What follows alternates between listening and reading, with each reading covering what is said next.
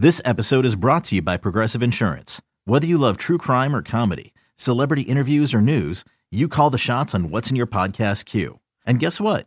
Now you can call them on your auto insurance too with the Name Your Price tool from Progressive. It works just the way it sounds. You tell Progressive how much you want to pay for car insurance, and they'll show you coverage options that fit your budget. Get your quote today at Progressive.com to join the over 28 million drivers who trust Progressive. Progressive Casualty Insurance Company and Affiliates. Price and coverage match limited by state law.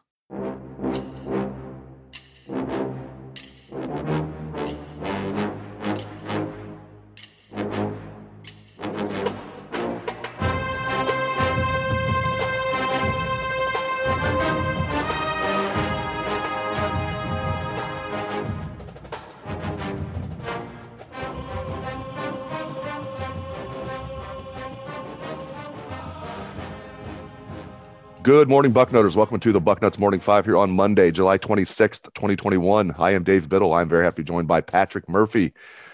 Patrick, a lot to get into. Let's start by translating what Ryan Day said at Big Ten Media Days on Friday in Indianapolis. People are like, wait a minute, translate what he said. Yeah, we love Ryan Day. I mean, I don't want to speak for Patrick. I love Ryan Day, but he's a football coach. He's not going to tell, like when jerks in the media like me ask him, like, who's the leader at quarterback? He's not going to tell us. He's going to say it's even between all three of them. There's no way on this God's green earth that it's even between all three of them, Patrick. One of them's ahead.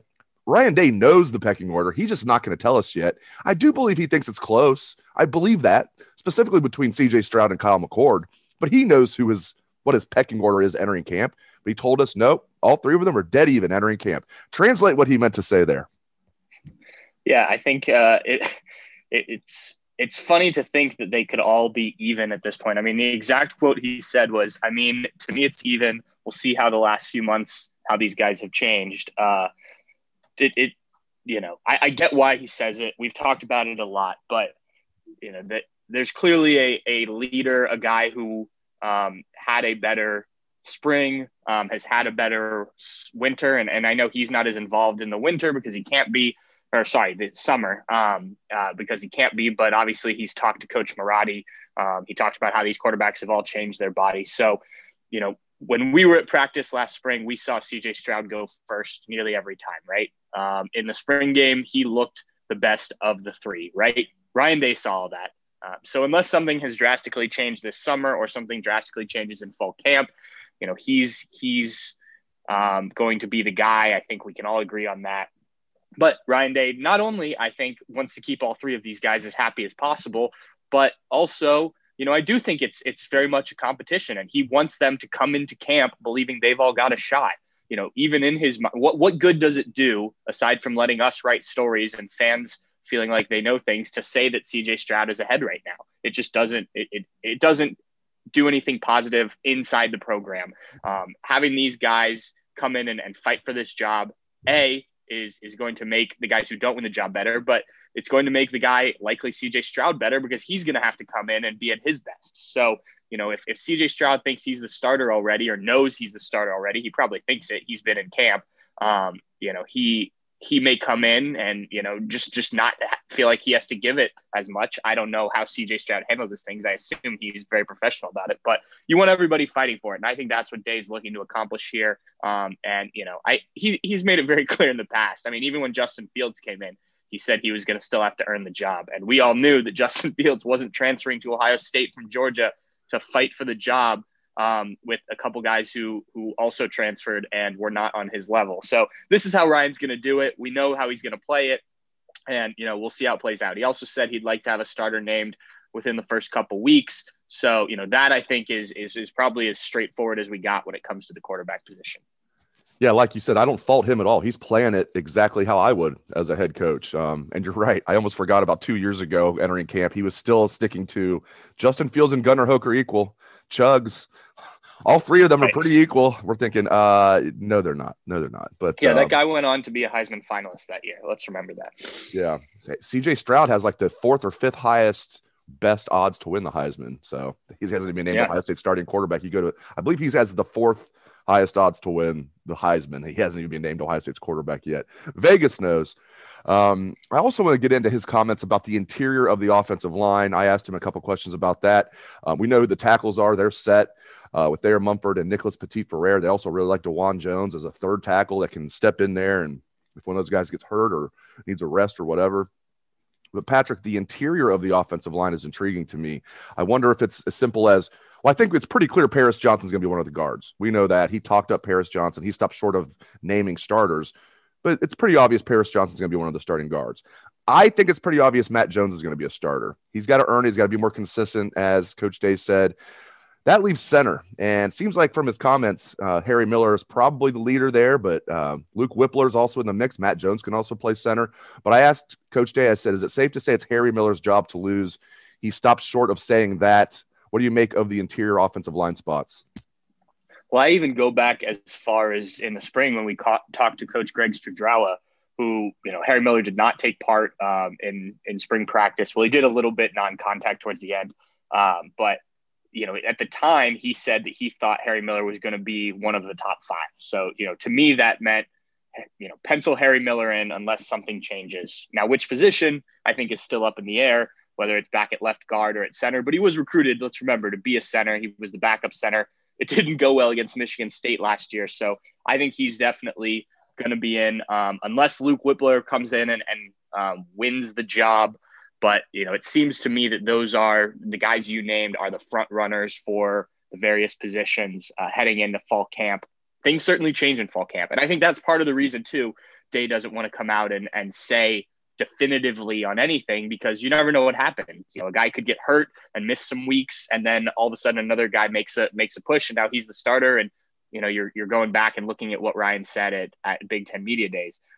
So I understand being hesitant, but yeah, I agree with you. I think those are probably your 5 starting offensive linemen. I think where Harry Miller and Matthew Jones line up on the starting offensive line is still up in the air. If I had to bet, I would say that Harry Miller moves back to center, but that's just more of a guess on my part than anything.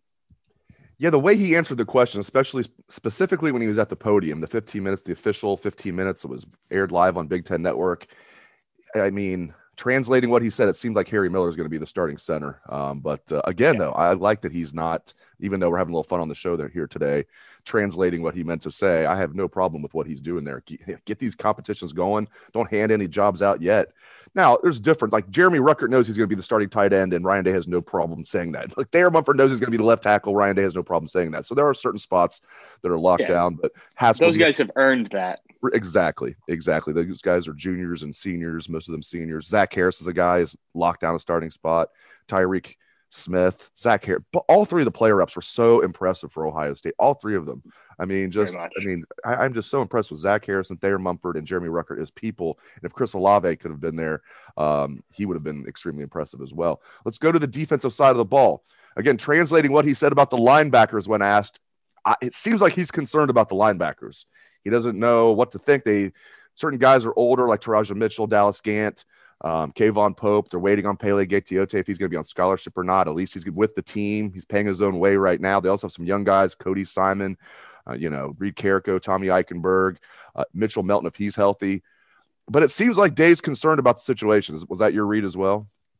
It was. And I think that's fair. You had 3 guys, and say what you will about Tuf Borland, Pete Werner, and Baron Browning. I know they had their ups and downs, but I think there were honestly more ups than downs over the last few years. And then obviously Justin Hilliard and the way he came on once he was healthy the last 2 seasons, that's 4 of your top linebackers right there that, are gone, and a lot of experience, a lot of tackles, just a lot of plays in general. So, Brian even admitted at one point that, similar with the quarterbacks, he would like to have gotten the linebackers into games more had there been, more games, non-conference games, games where they ran away with it. It would have been nice to get a guy like a Dallas Gant, a Taraja Mitchell, those veteran guys who you expect to be the next guys up, but they still have to earn it.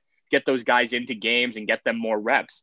And also one thing you brought up a number of times, and I think this really applies to these linebackers, they missed 1,000 reps in practice last year from spring practice being canceled, the way preseason was, the lack of weekly practices that they were able to do.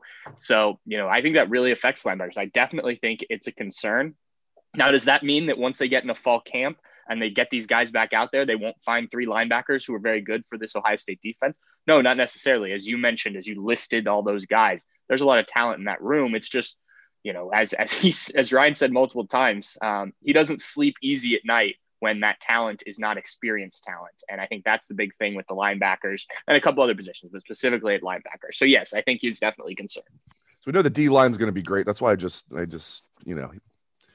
skipped over that. The concerns in the back 7. I mean, I have no doubt this defensive line is going to be elite, one of the best in the nation. But the linebackers are concerned. The secondary is a concern, but translating what Ryan Day said, I think he's optimistic about the defensive backs. I'm hearing great things about what Matt Barnes is doing. Kerry Combs is now free to, obviously he's going to be heavily involved in what they do in the secondary, Kerry Combs, but he's freed up to just be the defensive coordinator now. Seems like Ryan Day really likes the young talent they have there. And they've got some older guys as well, like Seven Banks and Josh Proctor and a few others. But translate what Ryan Day said there. I felt like he was pretty optimistic about the secondary. I agree. I think more so than I expected, at least, given what we saw last year and kind of how we've talked about it all offseason. I think that's, in most people's minds, one of the biggest question marks. And he seemed to be, as you said, optimistic about it. Young talent, very much so, that needs to step up in a big way. I do think the return of Cameron Brown, who he said should be healthy for fall camp, is big. That's a guy who last year, had he stayed healthy, maybe he pushes Seven Banks more. Maybe he takes that job outright. Obviously a guy who came in as a wide receiver. I like what he gives them, speed. He's a rangy guy, which is always good back there. I think another year of Josh Proctor will be big. I think he can develop nicely. But the way that you saw Lathan Ransom come on at the end of last year, I think gives you some confidence. The way that, we saw highlights and stuff on social media of Cam Martinez making plays throughout spring practice, that makes you feel good. And obviously Legend Cavazos and Ryan Watts, we talked about when you were on the radio here locally that, they're going to need at least one of the freshmen probably to be in the 2 deep and contribute. And, it sounds like there hasn't been a lot of film on these or a lot of reps up for these guys, but it sounds like Ryan Day's happy with what they've got coming in. So, I fully expect this secondary to be improved. It would be hard for Ohio State not to be improved with the pass defense, with the way it was last year. I think having a full off season just to work on things is important and something they didn't really have last year. So I see the reasons for optimism, but I was surprised given kind of his approach to some of the other things. They did sound as positive about the secondary as he did at media days. Let's switch gears to finish the show and talk about expansion in college football, conference expansion, teams leaving. Obviously, Texas and Oklahoma is who we're talking about here. When this first was broached, I'm like, sounds good, but they're not actually going to want to go to the SEC. Oh, I was wrong about that. Sounds like they absolutely want to go to the SEC. Looks like it's going to happen. Not right away. I believe they'll have to stay in the Big 12 if they want to leave until 2025 or something like that. Yeah. What are you hearing about this? What do you expect will happen? Your guess is as good as mine on this. I mean, each day there seems to be more rumors or things about, if some team, Texas A&M is going to help veto and get other teams to help veto this move and whatnot. From a Texas-Oklahoma perspective, especially an Oklahoma perspective, I don't really understand the move.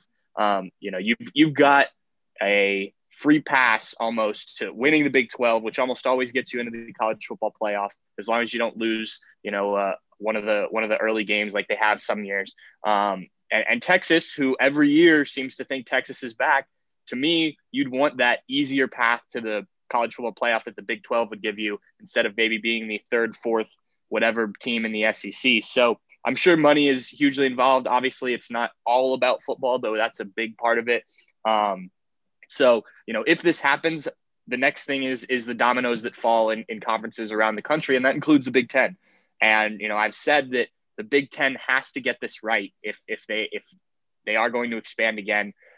For as much good financially as Rutgers and Maryland did, getting those markets involved with the Big 10 network, didn't do much on the football field at all. And Nebraska really either. So, this is a time when if other conferences are just going to get better, and specifically the SEC, the conference you probably battle the most head to head in terms of, eyeballs and things like that, you need another team that's maybe not Ohio State's level, but is going to attract attention. And, whether that be you go to the ACC and talk to a Clemson, talk to a North Carolina, I think those are probably the two names that make the most sense if you're going to go that way. I know there's talk about the Big Ten potentially going national and looking out at the Pac-12 and maybe a USC and Oregon, which seems crazy to me. But you look at some of the non-Power 5 conferences these days and how spread out some of them are. The geography doesn't seem to really matter anymore.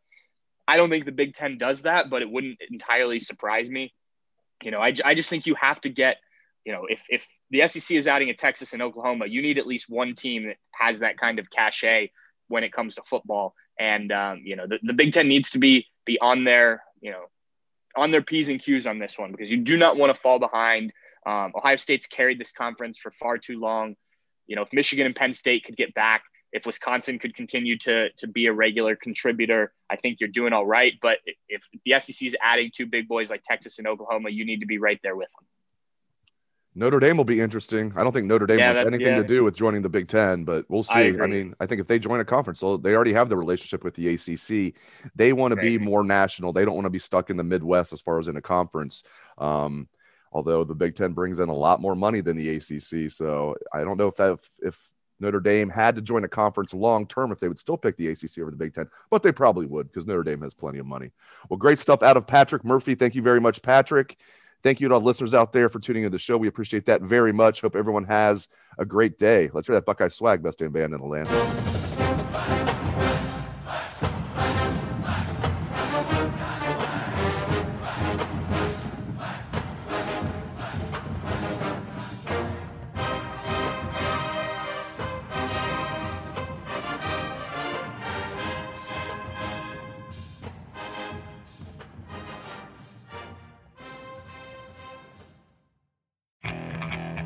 Okay, picture this.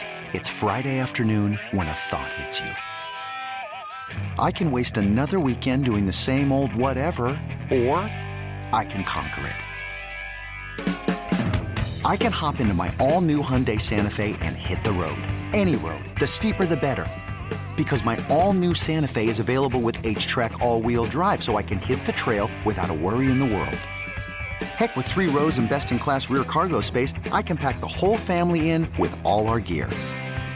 We've got available dual wireless charging for our phones, so we'll never lose touch with civilization, and we won't lose touch with the primordial power of Mother Earth. So which is it?